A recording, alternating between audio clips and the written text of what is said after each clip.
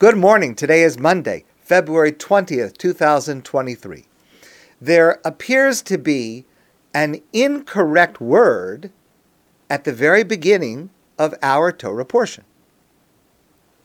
Vayedaber Hashem el Moshe lemor, God spoke to Moshe, saying as follows, Daber el bnei Yisrael, speak to the children of Israel. Now, what's going to follow is, and say to them, every person should give a gift that will be used to build the Mishkan, the sanctuary.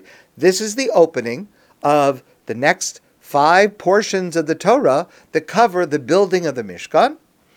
And the first thing God says is, tell the children of Israel, each person should bring a gift, an offering of different materials. And the Torah will mention gold and silver and copper and cloth and all the different things that are needed. Each person should bring it. But that's not exactly, and of course, and the purpose, va'asu li mikdash. And all of these gifts are going to be used to build a mikdash, a sanctuary, the tabernacle, the Mishkan. But that's not exactly what the words say. Because the words in the Torah, at the very beginning, Daber el bnei Yisrael, speak to the children of Israel, v'yikhu li truma, and take a gift. Hold on a minute. What do you mean take a gift? Give a gift, right? The point is, each person is supposed to give an offering, a gift, a truma, an offering, and that's going to be used to build the Mishkan. Why does it say v'yikhu, take a gift? It seems to be the wrong word. And by the way, we better clear up this problem, because in 2 weeks, we have a very special mitzvah that will apply to us about giving. And it's a mitzvah that only happens 1 day a year on Purim. Please listen. One of the mitzvahs on Purim is matanos levyonim, to give gifts to those who are in need, financial gifts to those who are in need, and that is a mitzvah to do on Purim day itself. And preferably, it should be given and distributed to those in need on that day. Says the Rambam, Maimonides, mutav la'adam laharbos b'matanos levyonim, milaharbos b'sudaso b'shloach manos l'reyav. A person should designate more of their funds to give gifts to the poor than the amount that they designate for their own celebration meal and to share gifts of food with their friends, shalach manos. So whatever amount you spend on shalach manos, whatever amount you spend on the su'uda, the festive meal, take that amount, and a larger amount, says the Rambam, should be given to those who are in need. That's the order of the priorities of the mitzvahs on Purim, according to the Rambam. Now, what's so special about that? There's a mitzvah to give tzedakah, to give money to those who are in need all year long. We always had that mitzvah. But there's something unique, a detail that applies on Purim that does not apply any other day of the year. And this is a halacha. This is decided as Jewish law in Shulchan Aruch, the Code of Jewish Law. Ein medakdekin b'ma'os Purim. We are not allowed to investigate the worthiness of someone who asks us for a gift of money on Purim. Ella rather, kol mi sheposhet yado litol, whoever extends their hand to ask us for a gift, nostin lo, we're supposed to give to that person. Now, that's not the halacha all year long. Of course, it is a really a wonderful characteristic to be so generous to respond to every single person who asks with at least a minimal gift of tzedakah. That's wonderful, but that's not what Jewish law requires. Jewish law says that during the year, if someone asks us for tzedakah, we're allowed to investigate first. We're allowed to go to the length to see, is this person really needy? Is this a legitimate cause? Is it a legitimate request? Of course, most people, almost all people who ask us for tzedakah, it is legitimate, but once in a while there's someone who is not telling the truth. Unfortunately, it's rare, but it happens. So we are allowed, before we designate money to tzedakah, to make sure that the purpose that it's being given is a legitimate purpose and is being used well. I'll just point out, any donations to a dath, it's a legitimate purpose and it's being used well. Okay, that's just a commercial message. But on Purim, no investigating. Whoever puts out their hand to ask on Purim, you have to give, at least a minimal amount. So, all right, we'd better be straight on what this confusion is over giving and taking, because we have to be giving. So what does it mean? There is a similar confusion in the book of Ruth. Remember the story. Ruth is a woman who has come back with Naomi. She's converted to Judaism. She is impoverished. She is going to collect funds, tzedakah funds, from other people. And she ends up in a field that's owned by a man named Boaz. And Boaz is very generous with her. And Boaz makes sure that she's able to take food home for herself and for her mother-in-law Naomi. And she is able to bring this food back, and they're able to support themselves. They're able to eat. It's a wonderful, generous act that Boaz does for Ruth. Listen, though, to what Ruth says. When Naomi says to her, "Wow, you brought back all this food. Where were you today? Who was so generous with you today that you brought back all this food, because we don't have any money ourselves? Who was so generous to you?" Vatomer, and Ruth says, okay, so before I read it, what she's going to say is, the man that was so generous with me, his name is Boaz. Okay, now, the rest of the story goes on. Naomi's going to say, oh, he's actually our relative, and they end up getting married. All right, that's the story. But listen to the verse. Vatomer, and Ruth says, Shem Ha'ish, the name of the man, Asher Asisi Imo, the name of the man that I helped him today, Boaz. His name is Boaz. Wait, hold on. Doesn't make sense. She received the gift of tzedakah from Boaz. But she says, the man that I helped. What do you mean? You helped him. He helped you. What do you mean you helped him? Which is it? Is it giving or taking? So listen carefully, please. Listen to what our rabbis say. Our rabbis say, Malamed, this comes to teach you.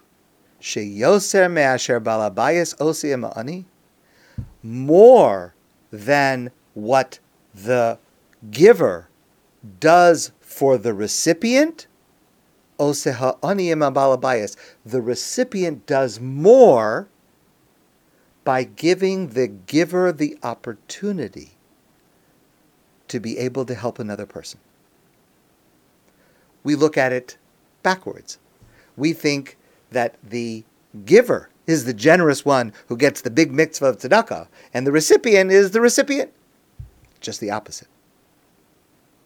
Why is it the opposite? Listen to this explanation by the Torah T'mima.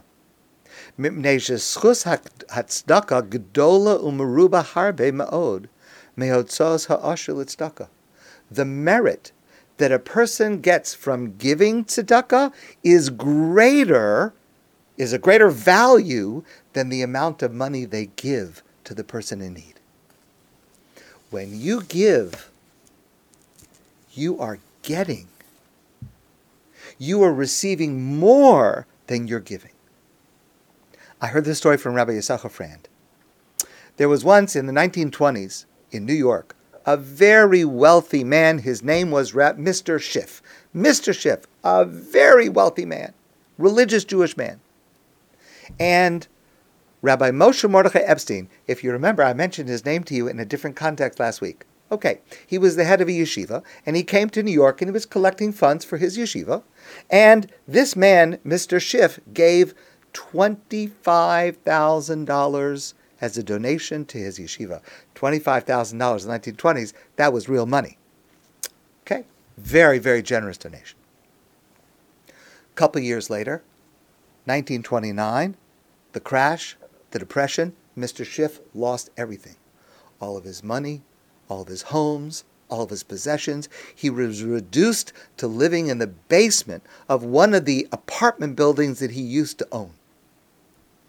The next year, another representative from the same yeshiva came and had another meeting to collect funds for his yeshiva. And Mr. Schiff came to this meeting also. This representative from the yeshiva had heard what had happened to Mr. Schiff, the dramatic change in his circumstances. He had lost everything. So this man from the yeshiva said to Mr. Schiff privately, he said, "We are so grateful that in the past you generously donated to yeshiva."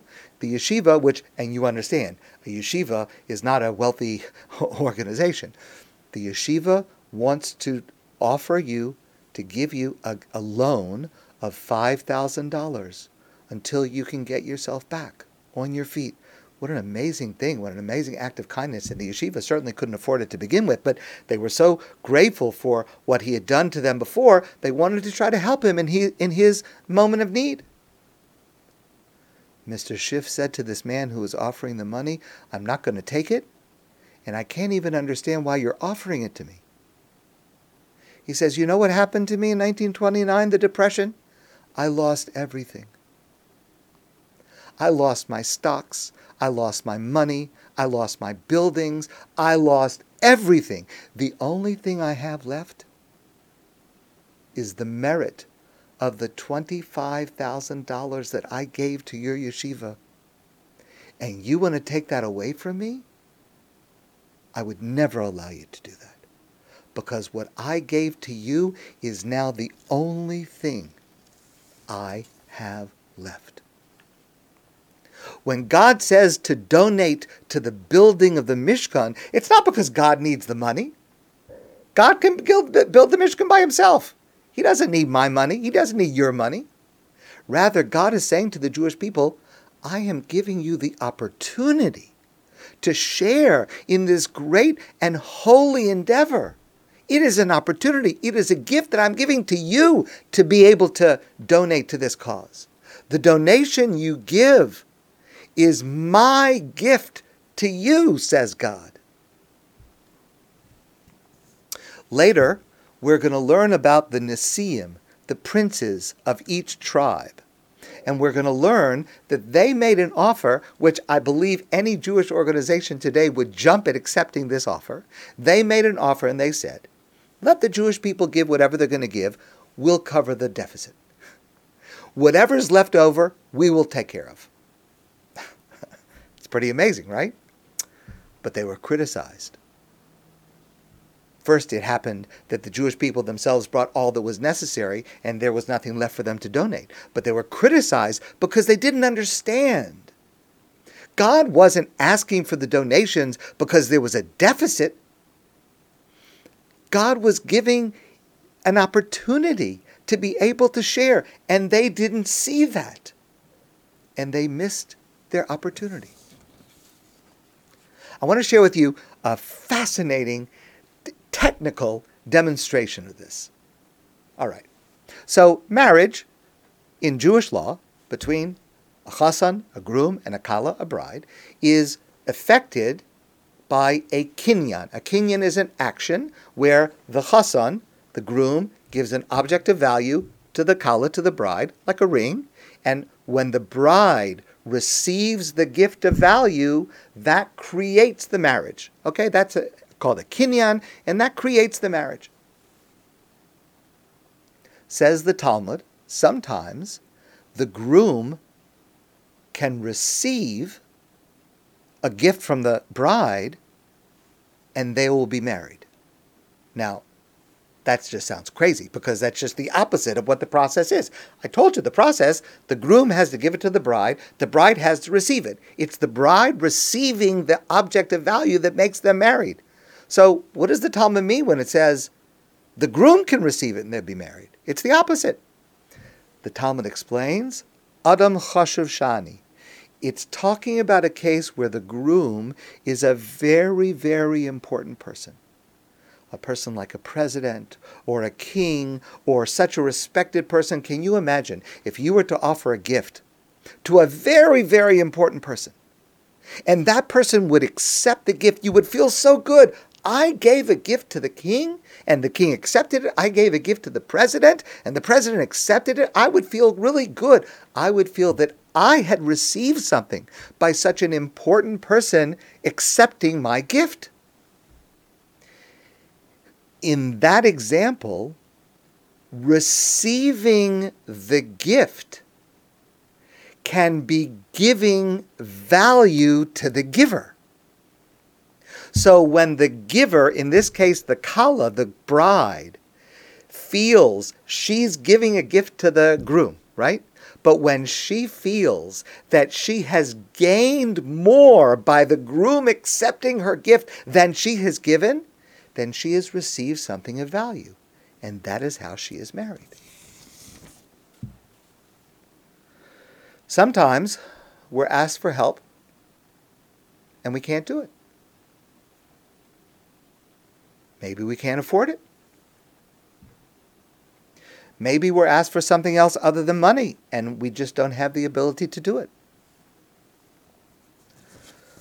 A big part of my work, a very, very difficult part of my work, happens quite often. Someone comes to speak to me. Of course, I'm not going to share any details. But they come to ask for my help with a problem, a crisis.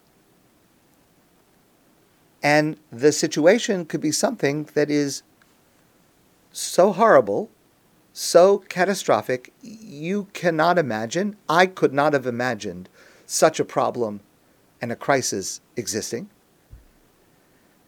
Just a horrible, horrible nightmare. And the nature of the problem is wildly beyond any expertise or help that I could offer. I mean, it's just not in the ballpark.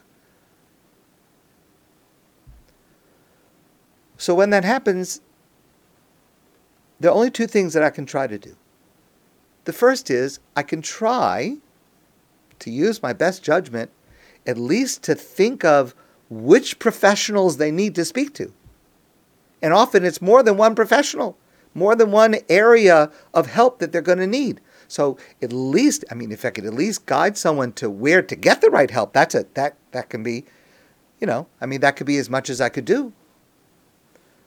But more than that, I can listen. And I can cry along with them. And sometimes the willingness to be wounded by being upset at another's problem, by expressing our concern, by shedding a tear with them, even without being able to help them, even without being able to give anything. Sometimes that may be all we have to offer. And that is also a gift. Any gift we give, a gift of money, a gift of time, a gift of effort, a gift of sensitivity and caring, we are doing ourselves the favor. It's not the other way around. And when that happens to you, when you are approached, take the gift that is being offered to you, v'yikhuli truma. Take the gift that is being offered to you by giving to someone else, and then say thank you for letting me help you. My friends, I want to wish you a great day, and I look forward to seeing you soon in person.